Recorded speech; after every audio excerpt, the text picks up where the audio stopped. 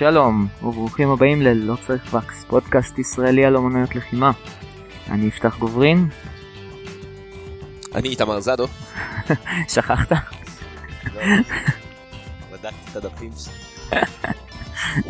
בכל אופן, היום ה-25 לינואר 2017, והיום אנחנו מדברים על הימה, או Historical European Martial Arts. בדיוק. טוב, כשנתחיל לדבר אני חושב שיהיה רעיון טוב לנסות לעשות את זה באיזשהו סדר כרונולוגי מסוים, שנדבר ממש מההתחלה. אז טוב, ה-Historical European Martial Arts, בסופו של דבר אנחנו נתחיל ממש מההתחלה. מדובר על אומנויות לחימה שהן אירופאיות ברמה מסוימת. עכשיו, כמו שכל מי שלמד היסטוריה, גם ברמה של תיכון, יודע שכן היו אומנויות לחימה עוד מיוון הקלאסית, מיוון הקלאסית, שאפשר לראות ממש על קדים האבקות רומית, שמה שהיה הגלגול של האבקות מודרנית היום, וכן הלאה וכן הלאה. כמובן שאחר כך אנחנו יכולים לדבר על ימי הביניים, על אבירים, אחרי זה קרבות סייף ברנסנס. עכשיו, אחד הדברים שמאפיינים את אותם טכניקות או אומנויות לחימה, שרובם המוחלט כמעט עברו בעל פה. אוקיי? שאין כמעט, ולא, אנחנו עוד מעט נגיד, מדגיש את הכמעט, לא היו טכניקות שעברו בכתב, אם אנחנו מדברים על האבקות הרומית, אם אנחנו מדברים למשל על לוחמה בחרבות בימי הביניים, שבסופו של דבר אחד התפקידים של אביר, היה בין היתר לחנוך את נושא הכלים שלו בטכניקות של לחימה. ואחד הדברים שקרה עם אותם, כמובן הלאה אנחנו יכולים לדבר על ממש סייף בחרב קלה יותר שרואים ברנסנס, דוגמה מה שיש במשחקי הכס, אז הספרדי הקטן שמלמד את, איך קוראים לילדונת? את אריה, כן. את אריה, אז זה סוג של סייף שיותר קרוב לזה. וכן הלאה וכן הלאה. עכשיו, כאן יש נקודה שכדאי מאוד להתייחס אליה, סליחה, ובאמת הלחימה הזו נמשכה עד ממש כמעט עד תחילת 120. בסופו של דבר מי שבאמת עשה את ההבדל הגדול הזה כנראה היה באמת מלחמת העולם השנייה, אפילו טיפה לפני, מלחמות של נפוליאון וכאלה, שחרבות קצת התחילו לאבד מהרלוונטיות. מן הסתם התכוונת למלחמת העולם הראשונה ולא השנייה. הראשונה, סליחה. אבל כן, אני מסכים. דיבור לפעמים נפלטות לי מילים. כן, זה בסדר, גמור. עכשיו אנחנו מדברים על כמה סוגים של טכניקות, אז אמרנו טכניקות באמת של האבקות, אחרי זה עם חרבות, אז אנחנו באמת יכולים לדבר על חרב אבירים, חרב חד ידנית, חרב דו ידנית וחרב סייף. יש עניינים של דשקי מוט, חניתות, כידונים או דברים כאלה, קשתות ואבקות. ועכשיו הנקודה באמת חשובה שמבדילה אותה בין אומנויות מזרחיות לאומנויות מערביות, זה שאנחנו מדברים על הנקודה האומנויות המזרחיות יש שטוענים מסיבות דתיות, מכל מיני סיבות, גם כשאומנויות הלחימה האלה נהיו, בוא נגיד, לא רלוונטיות יותר, ביפן אפשר להצביע ספציפית, כן. על המאה ה-17, שכבר אין ממש קרבות, נכון. יש שליט אחד שפשוט עשה שלום, או פשוט היה לו את כל ההגמוניה הצבאית, הם הצליחו לשמר את זה ברמה של אומנות, אוקיי? כל הגיבורים הכי גדולים שאנחנו מכירים, סייפים זה, מיאמוטו מוסאשי, עוד ועוד כמה, אני אתן שמות, אבל זה לא באמת יהיה רלוונטי. הם באמת אנשים שכבר לא היו בתקופה של הלוחמה, שלוחמה היה דבר רציני, זה היה איזשהו שימור מסורת ופיתוח שלה בתור אומנות. מיאמוטו מוסאשי, טכנית היה חצי כזה, אבל הוא היה בדיוק על התפר, נכון, כן. אבל הגדולה שלו באה, בוא נגיד אחר כך, כן. אוקיי, יש כמה, קאמי איזומי איצ'ינו קאמי, יש עוד כמה חבר'ה שפיתחו, בוא נגיד, סגנונות, את יאגיו ריו, את שינקאגר ריו, עוד כמה כאלה שפיתחו, שבאמת, בסופו של דבר הם היו בתקופה, מה שנקרא, תקופת אדו, שאנחנו מדברים על 117 עד המאה ה-19. עכשיו, במערב זה היה בדיוק הפוך, ברגע שהצורך בלחימה של חרבות או של כידונים או דברים כאלה נעלם, איתום נעלמו הטכניקות. נכון מאוד. ולא היה, שנייה אחת אני אסיים את זה, לא היה תיעוד שלהם. זה הגיע עד לרמה כזאת שאחד הטענות המאוד חזקות, למשל הסרטים, שאם ראיתם אי פעם סרט אבירים שיש מלחמות רמחים על סוסים, אין שום תיעוד שמה שהוליווד עושים היום אכן תואם את מה שהיה באמת אז.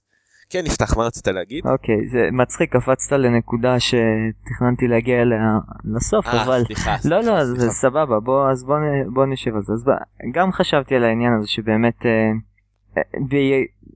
היסטורית היה אותו דבר באיזשהו מקום, היה נשקים, אבל באמת ואז בשלב הם הפכו לפחות רלוונטיים. ובאמת, כמו שאמרת, במזרח הם נשמרה איזו מסורת של לחימה בכלי נשק, ובמערב פחות. עכשיו, אני חושב שדווקא בגלל השלום הזה שהיה תחת, מדברים בעיקר על יפן, ופחות, גם על סין, זה לא נכון, זה כל המזרח. אחת הסיבות שזה בעצם נשאר, לדעתי, זה דווקא בגלל השלום הזה. זאת אומרת, לאירופאים היה מלחמות בלתי פוסקות. אז לא היה להם את הפריבילגיה של לשמר איזושהי אומנות לחימה בלתי יעילה. נקודה מעניינת. זאת אומרת, ביפן היה לך אוקיי, אז עכשיו באמת כבר לא נלחמים עם חרבות, וכבר הם השתמשו הרי ברובים, כאילו בסוף המאה ה-16. כן. סוף המאה ה-16, סליחה. אז זה מין הפך, כמו שאמרת, משהו תרבותי, רוחני, דתי, לא משנה מה. לעומת זאת, במערב, הם נלחמו בלי הפסקה. לא היה תקופה של שלום באירופה עד אחרי מלחמת העולם השנייה בעצם. אז לא הייתה ברירה חוץ מפשוט לעזוב את זה. זה מה שנראה לי. כן, הסיבות, אני חושב שבאמת לא היה תרעיון את זה. אתה יודע, גם ההיסטוריה, המשחק של אם היה, אתה יכול למצוא הרבה תרבויות שכן היה שלום ולא שימרו את אומנות הלחימה הזאת, או בוא נגיד ככה, אם תסתכל מעט, אני יודע מעט מאוד, אבל המאורים למשל, שגם כשאומנויות הלחימה שלהם נהיו במידה מסוימת לא רלוונטיות, כשבאים אנשים לבנים עם רובים ומתחילים לטבוח בהם, עדיין שימרו את המסורת הזו כאלמנט שונה קצת. כן, זה גם הסינים אגב, אבל פה זה באמת הפך למשהו תרבותי. העניין הוא שנגיד באירופה היה לך מלחמה, לא היה הבדלי טכנולוגיות מטורפים כמו בין המערב לסין, המערב למאורים או הבוריג'ינים. היה לך כל הזמן התקדמות, כאילו מרוץ נשק בלתי סופי. כן, מרוץ חימוש, נכון? שהגיע לשיא מסוים במלחמת העולם השנייה בנושא הזה. כן. זה נכון. אגב, סתם כדי ככה מעניין לדעת, במלחמת העולם הראשונה, ובכלל בתקופה התקופה, אחד השימושים היה בחרב שמולבשת על רובה. כן. והיום ביפן יש אומנות לחימה שקוראים לה ג'ו קנדו, ועובדת בדיוק על זה, על אותן חרבות שמולבשות על רובה. זה ככה, איך המסורת אימצה את המודרניזציה, ג'ו קנדו. כן, בעברית זה נקרא ביונטה. ביונט. אוקיי. ואחד הדברים שבוא נגיד שהאלמות הזו של אותם אומנויות לחימה, או של אותם טכניות גרמו, זה בין היתר מחשבה, שלנו כיום, שאותם אבירים, אוקיי, וזה היה איזו אמונה רווחת די הרבה זמן, לא היו באמת אנשים מיומנים בחרבות. הרבה מהתפיסה של אותה תקופה הייתה שהחרבות האירופאיות לא היו באמת איכותיות כמו החרבות היפניות, אלא היו פשוט עצם מתכת מאוד מאוד מאוד מאוד גדול ומאוד מאוד מאוד כבד. והאביר צריך להיות אותו בהמה שיכול להרים כלי כל כך כבד, וזה לא היה בדיוק עניין של חיתוך, אלא דווקא פשוט, בוא נגיד, ללכת ולהטיל מעין נבוט ממתכת ענקי על אנשים שבטענות של אחד, שבוא שנקרא הנרטיב ההיסטורי, שהם היו חבורה שבאמת אנשים בלי הכשרה, בלי השכלה מסוימת, שלא היה למה להפסיד, ספציפית אומרים גם על מסעות הצלב, שפשוט הלכו ופשוט בעזרת כוח גס השתמשו בהם. סברה שעוד מעט אחד הדברים שבאמת גילו גם לגבי האיכות של החרבות וגם לגבי הטכניקות האלה הופרכה. נכון מאוד. עכשיו בוא נדבר באמת על העניין הזה. ציינת שאין הרבה תיעוד, אבל אין הרבה תיעוד הוא בעיקר לרוב ההיסטוריה. זאת אומרת עד בערך סוף כאילו כמו אמרנו זה משהו שהוא ארוך עוד בתקופת היוונים, באמת עד אמצע סוף תקופת ימי הביניים אין הרבה תיעוד, אבל מהתקופה הזאת אפשר למצוא דווקא כל מיני מדריכים, ממש מדריכי לחימה, כולל ציורים וטכניקות מאוד מתוחכמות לעבודה עם נשקים. עכשיו, בעוד שבאמת מדובר בדרך כלל הרבה פעמים על חרבות, כי זה הדבר הפופולרי, אבל יש שם גם עבודה עם מלא כלי נשק אחרים, אם זה באמת כלי מוט כמו חנית, כידון, גרזן ארוך, הלברד, לא יודע איך קוראים לזה בעברית. קילף, אני חושב שאתה צודק. יפה, החינוך ה-D&D. אתה יודע, מה משחקי תפקידים עושים בכללי של מנהל.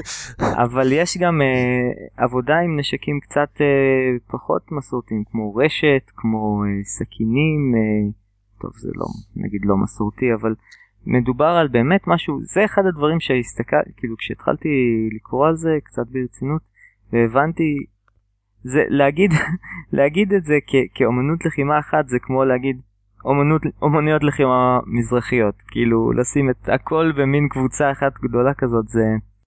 וגם עוד, אם אפשר לציין גם את ההבדל של כלי הנשק, אבל גם ההבדל הגיאוגרפי, הוא מאוד מאוד חשוב.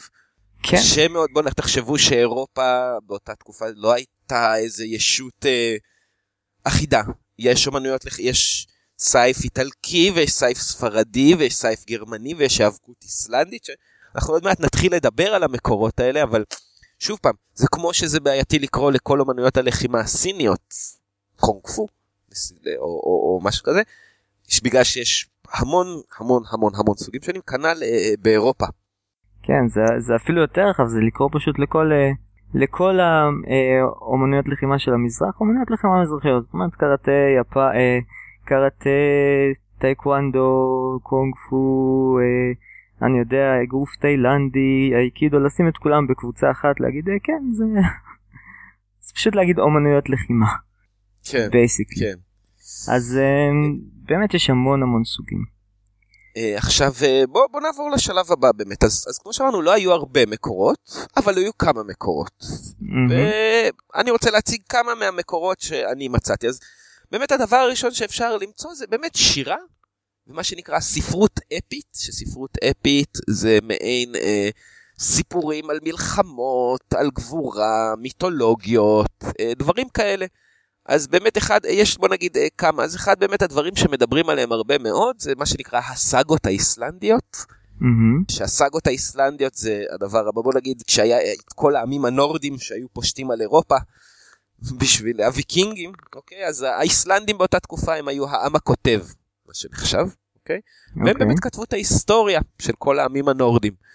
ולהיסטוריה הזו קוראים, נקראים הסאגות, סאגס, אוקיי?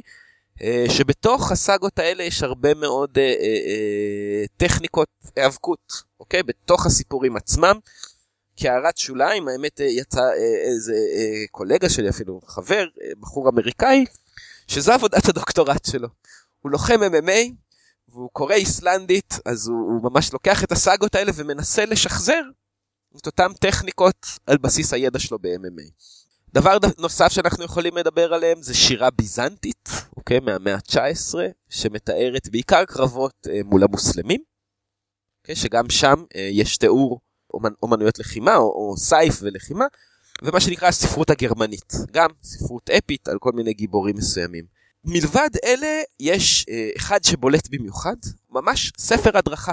ספר הדרכה שנכתב ב-1300 על ידי מחבר שלאף אחד אין מושג איך קוראים לו, מחבר אנונימי, שהוא נקרא 1 בספרה הרומית נקודה 33. אוקיי?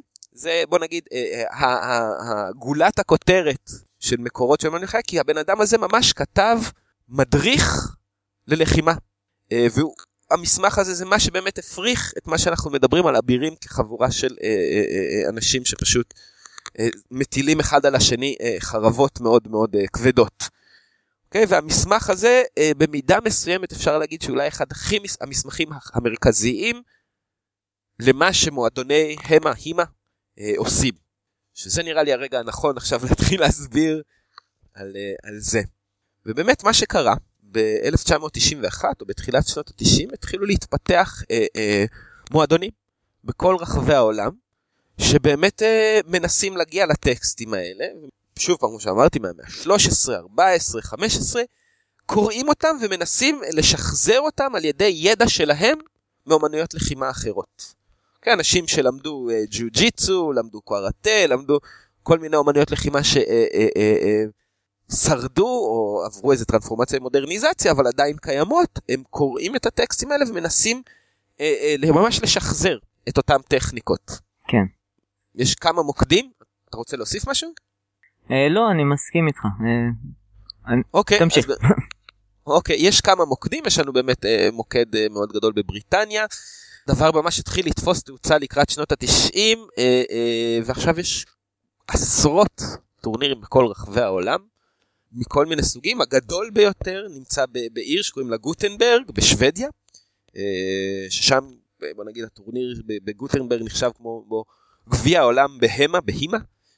שוב פעם, כמו שאמרנו, כל מועדון פחות או יותר מתעסק בטקסט אחד. כל אחד לוקח טקסט אחד ומנסה לשחזר משם. אני משער שכבר התפתח איזשהו קונצנזוס לגבי טכניקות מסוימות. אוקיי. אבל בתוך הנושא הזה יש גם ויכוח לא קטן לגבי הרבה דברים שאולי באמת זה גם משהו שחשוב נראה לי להגיד. כנראה, כמו שאומנויות לחימה יודעות לעשות טוב מאוד, זה הצד בוא נגיד הפחות סימפטי של אומנויות לחימה, התעוררות של לחימה הביאה איתה גם איזשהו נרטיב, איזשהו רעיון מאוד מאוד לאומני.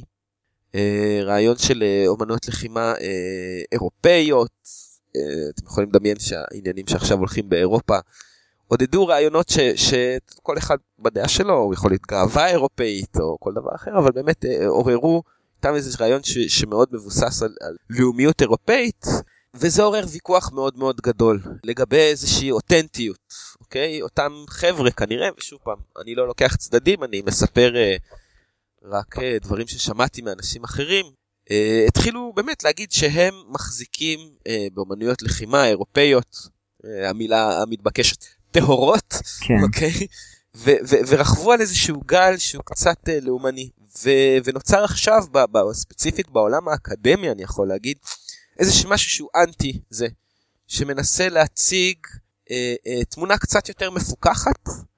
אני יכול לספר על כמה מאמרים שאני קראתי, אז הראשון באמת שאומר, שמדבר על הרעיון שטכניקה מורכבת, לא רק זה שקראת, משהו לא אומר שאתה יכול לשחדר אותו, בגלל שיש לזה גם קונטקסט תרבותי מסוים, וגם את הרעיון, שהתפיסה שבספרים האלה, האלמנט האורלי, העברה, שזה לא ספר, כמו שעכשיו אף אחד לא יוכל להיות מאסטר בקראטה מרק לקרוא ספר של קראטה, סירוגין לאייקידו, אוקיי?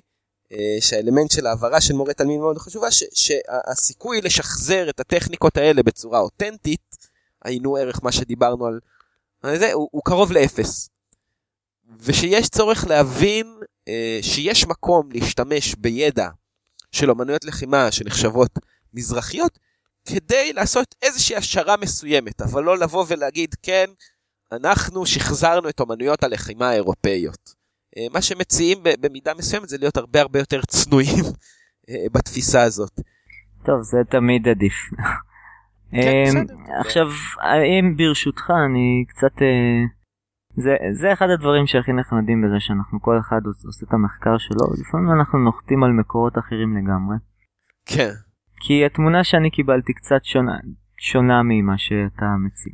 א' כל, בנוגע למסמכים, או זאת אומרת מדריכים, אז באמת גם כמובן הגעתי ל-I.33 המפורסם הזה במאה ה-14-13, אבל אחרי זה מגיעים, יש מדריכים נוספים שחלקם מאוירים, זאת אומרת שיש לך ממש דוגמאות של טכניקות ומה לעשות במקרים מסוימים. לא רק לחרב, כמו שאמרתי, לכל מיני נשקים. אגב, ה-I.33 זה לחרב ומגן קטן שנקרא בקלר. זאת אומרת שהיו, והאזורים שמהם הגיעו המדריכים האלה הם משתנים לפי הזמן. התחיל באמת בגרמניה, עבר עם ההשתנות של הזמנים, כן, לצרפת, אחר כך לאיטליה, ספרד, אנגליה, תלוי באמת בתקופה ובסגנון. אני לא, חשוב לציין שלא אני ולא אתה, יש לנו ניסיון מעשי בעניין הזה. לא, ממש. אז כל מה שאנחנו עושים זה מהידע האישי שלנו על אומנויות לחימה ותנועה של גוף, ומהידע שקראנו בנושא. עכשיו, אני לא מסכים לגמרי, זאת אומרת, יש דברים שבאמת אי אפשר להעביר וללמוד מספרים, אין ספק. זאת אומרת, את הדקויות הקטנות. אבל אם נגיד אני לוקח ספר קראטה גנרי, ולמדתי איזשהו סוג אחר של אומנות לחימה שדומה. זאת אומרת, למדתי נגיד סבת, שלא קשור תרבותית אחד לשני בכלל, אבל שניהם מתעסקים בעיטות, אגרופים, בהכללה גסה, כן? עכשיו יש לי ניסיון בזה ויש לי ניסיון בזה. בסופו של דבר יהיו הבדלים, אבל צריך לזכור שהגוף בנוי אותו דבר. אגרוף יהיה אגרוף, בעיטה תהיה בעיטה, וגם חרב חותכת אותו דבר. זאת אומרת, הרבה פעמים אתה רואה את התמונות, אני נשים קישורים כמובן לכל, תמונות של המדריכים האלה, ואתה אומר, בוא'נה, זה נראה כאילו לקחו שני סמוראים, ובמקום קטנה נתנו להם חרב ארוכה, ובמקום קימונו הם במכנסיים וחולצה. זאת אומרת, אותן תנועות כמעט בדיוק. למה? כי זה חרב. עם חרב דוקרים ומשספים. והדברים היעילים נשארים, הדברים הפחות יעילים לא נשארים. כי מי שישתמש באמת. אוקיי, אני האמת רוצה כאן לחלוק איתך, אולי רק לגבי הדוגמה היפנית, אבל ספרי הדרכה, אני יודע ביפן, כי גם השתתפתי בהפקה של אחד כזה, אוקיי? מורים לאומנויות לחימה בספרי הדרכה, מצלמים תמונות בכוונה כדי להוריד את מה שנקרא הנקודה העיקרית, או מה שנקרא הגוקוי. אוקיי? הגוקוי זה, נגיד, השטנץ של הטכניקה, מה שעושה את ההבדל בין ללמוד בין ספר ללמוד בין מורה. אין ספק. אוקיי? אני לא יכול להגיד שום דבר לגבי ספרים שנכתבים באירופה במאה ה-13, כי אין לי מושג מה המדיניות האירופאית. דברים כאלה, אני יכול להגיד על היפנית, אני יכול לחתום שספרי הדרכה בכוונה כתובים כך, כדי שלא תוכל לשחזר את הטכניקה במלואה. שלא יש שום סיכוי שהשטנץ, שהזווית הקריטית של הרגל לסורגים או של היד, או של זה. זה דבר ראשון. לגבי חרב, יכול להיות שבאמת הציורים דומים, אתה צריך לזכור שהחרב היפנית והחרב המערבית יש להם מאפיינים שונים. כן.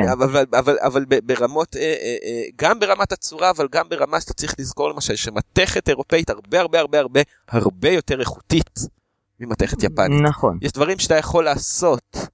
נכון, אין ספק. אז אני נוטה דווקא לא להסכים איתך בקטע הזה, ואני יכול להיות, אתה יודע, שיכול להיות שיש את הקו הכללי, אבל בדרך כלל, מהניסיון שלי באומנויות לחימה, שלפחות טוענות שהן עתיקות, הם מלמדים אותך משהו, אבל השטנץ הקטן והכי חשוב, הוא דבר שהוא מאוד במערכת יחסים של מורה תלמיד. אני מסכים, אבל בוא נגיד, תראה, אני נגיד למדתי... ניקח איזושהי טכניקה תיאורטית של בריח יד שכתבתם בזה, וכתוב שם דברים מתואר בגדול מה זה, לא מתואר הספציפיקס, כן? אבל אני התאמנתי במשהו אחר, כן? שגם יש בו בריח יד דומה, לא אותו דבר, אבל עם אותו רעיון. עכשיו, אני וחבר שלי שהתאמנו בשיטה הזאת, נפלנו על הספר הזה, אין מי שילמד אותנו מלבד הספר. עכשיו אנחנו מנסים לשחזר את זה. עכשיו ברור שזה לא יעבוד, בטח שלא בהתחלה. ובסוף אבל אני מניח שעם מספיק מאמץ ואימון, ואי אפשר לשים בצד את כמות המאמץ שהאנשים האלה עושים בשחזור. זאת אומרת, בוא ניקח את זה כגיוון. הם עובדים קשה. אני לא מדבר על ההימה, אבל גם במה שאמרת עכשיו, שוב פעם לגבי אומנויות לחימה יפניות, הטכניקות בנויות ככה, כדי אם למדת א', הרעיון הוא כל הטכניקות בנויות כדי להסתיר, תחשוב שהיו בתי ספר יריבים. נכון, נכון. אז אם אני בבית ספר א', אני מפתח טכניקה סודית שתנצח את הטכניקות של בית ספר שלך שהוא ב'. השאלה היא... זה שומרים את זה בתור סוד. השאלה היא מה, כאילו... אני לא מדבר על שני אנשים הרי שניסו לפענח את זה ל10 דקות. מדובר על כמות הרצינית של אנשים שישבו על זה במשך שעות רבות.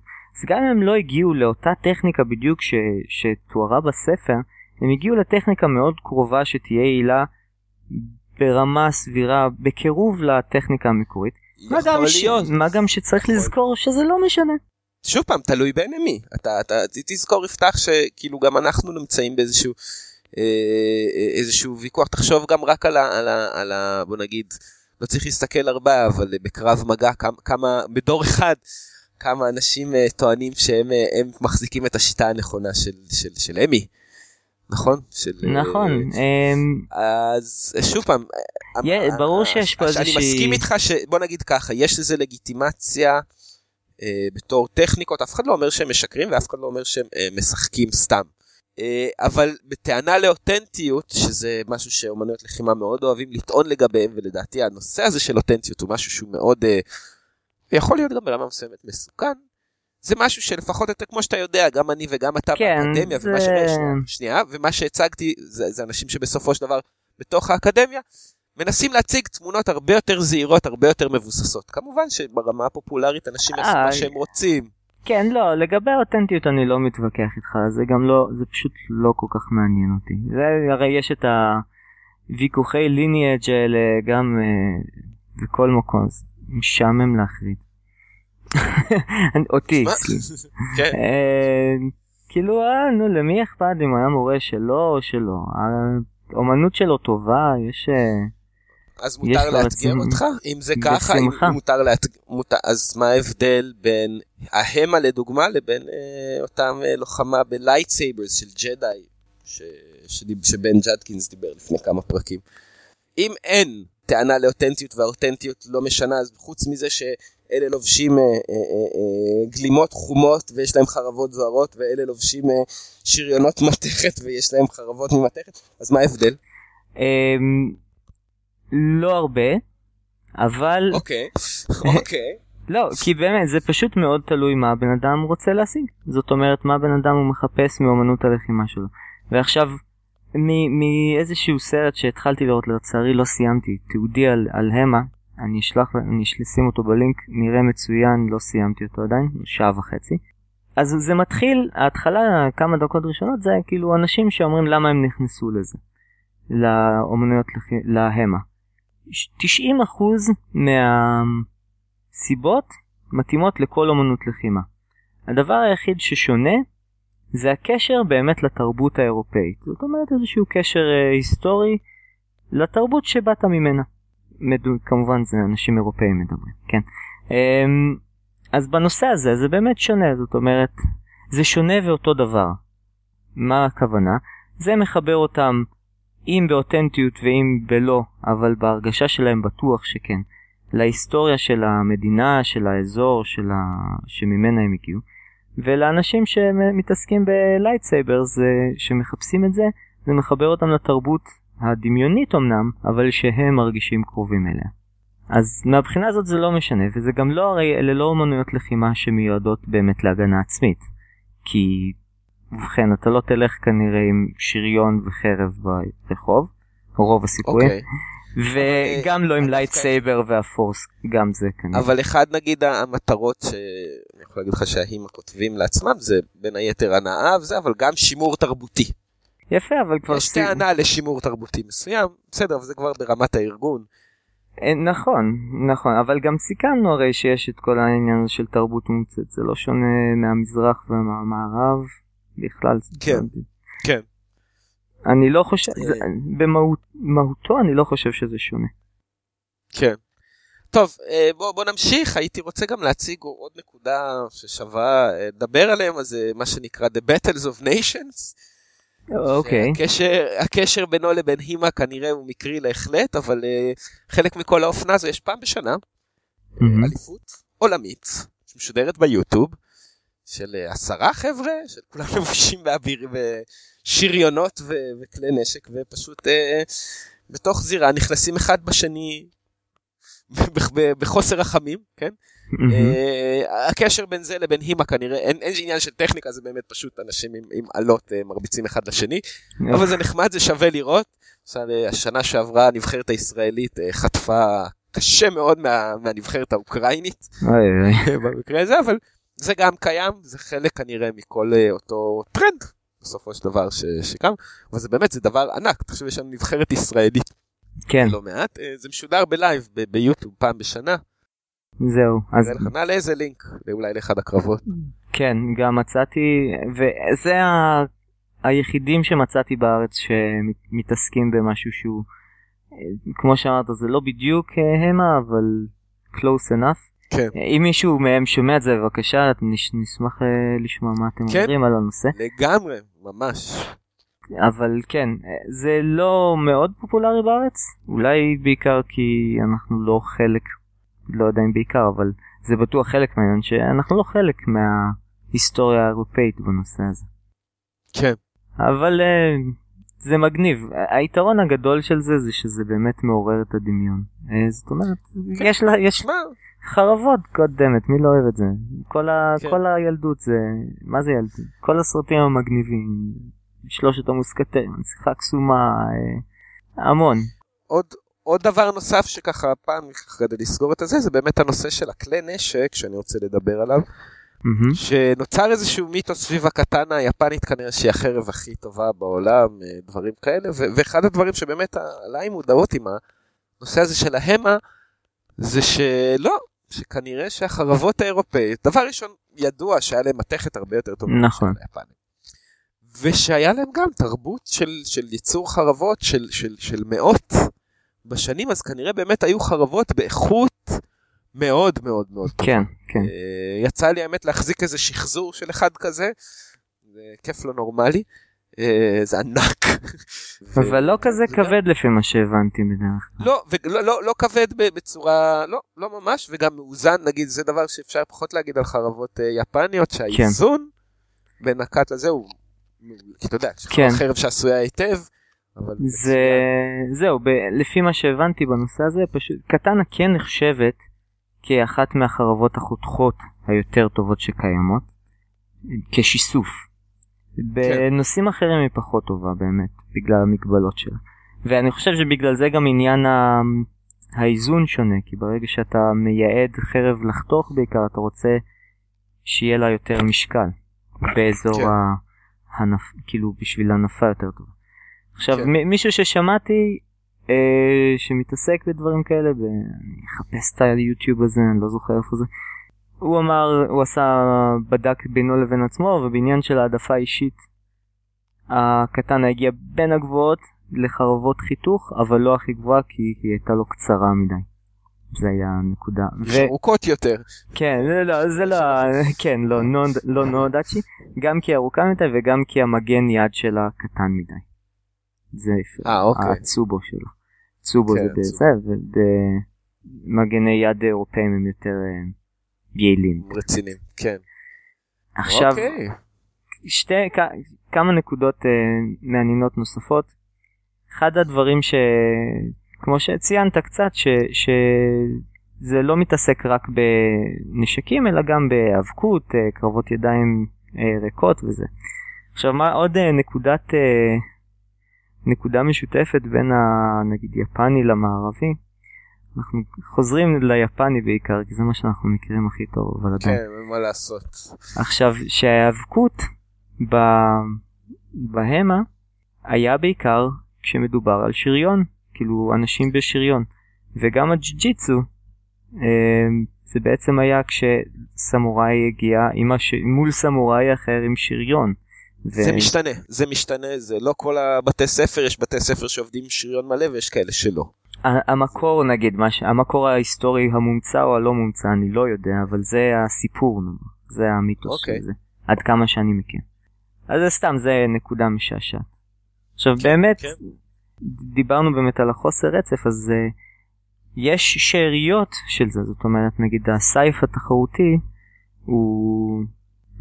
יש לו קשר ישיר לסייף של, נאמר, של הרנסנס, בלי השריונות.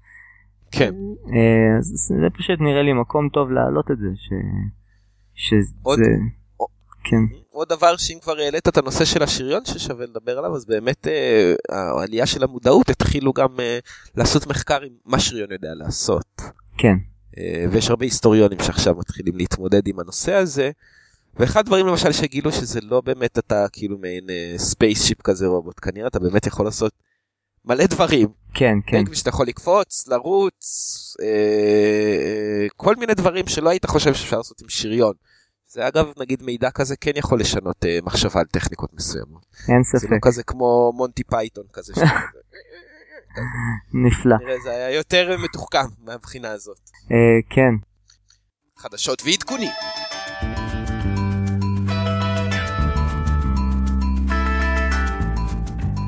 כן. וואו. יש לך מה להגיד, לא? יש לי המון מה להגיד. וואו. אוקיי. יש לך משהו להגיד? אני פשוט אתן לך את הבמה, כי אני יודע שאתה... ואיך שראיתי את זה אמרתי, וואו.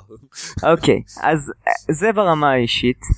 הייתי בסוף השבוע האחרון בסמינר קראטה אוקינאווי בטוקיו.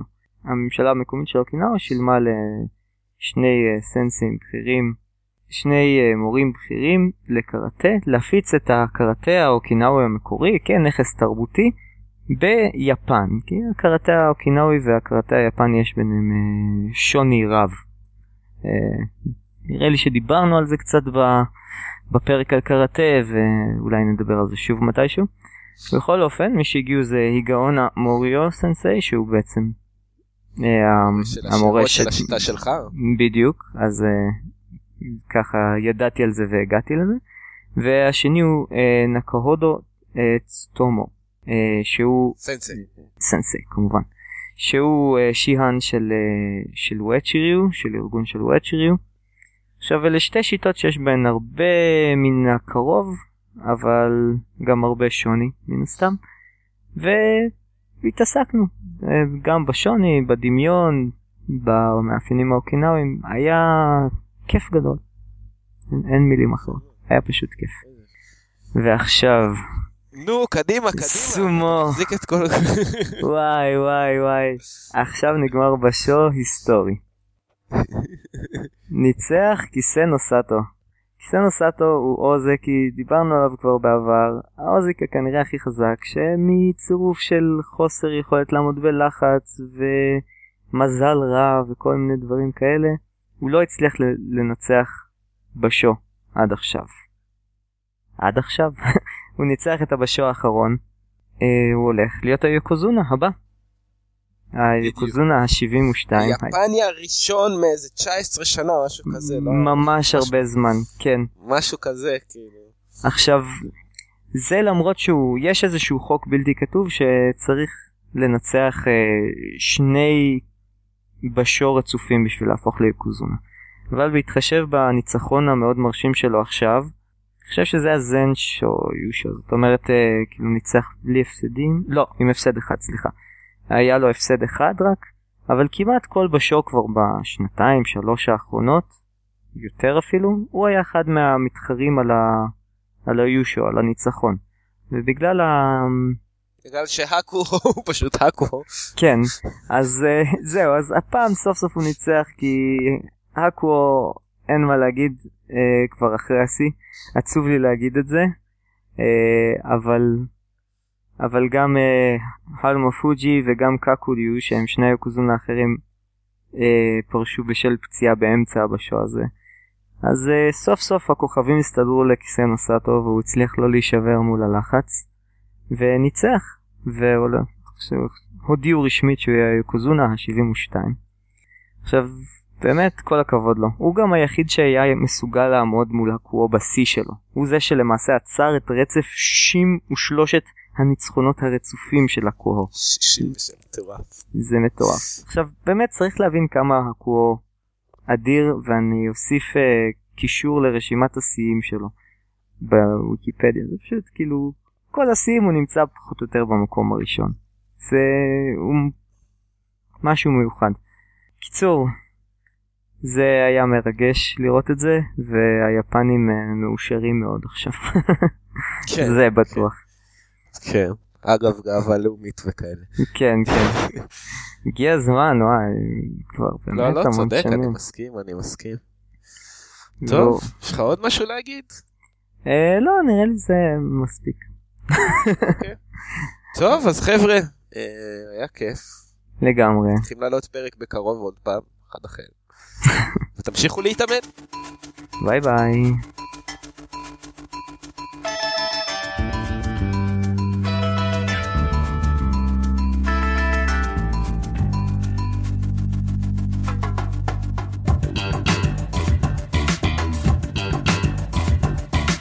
לשאלות, בקשות ולכל סיבה אחרת אפשר לפנות אלינו בדף הפייסבוק לא צריך וקס, או באימייל no.wax.needed@gmail.com. כמו כן, ניתן ורצוי להשאיר תגובות באתר שלנו nowaxneeded.wordpress.com.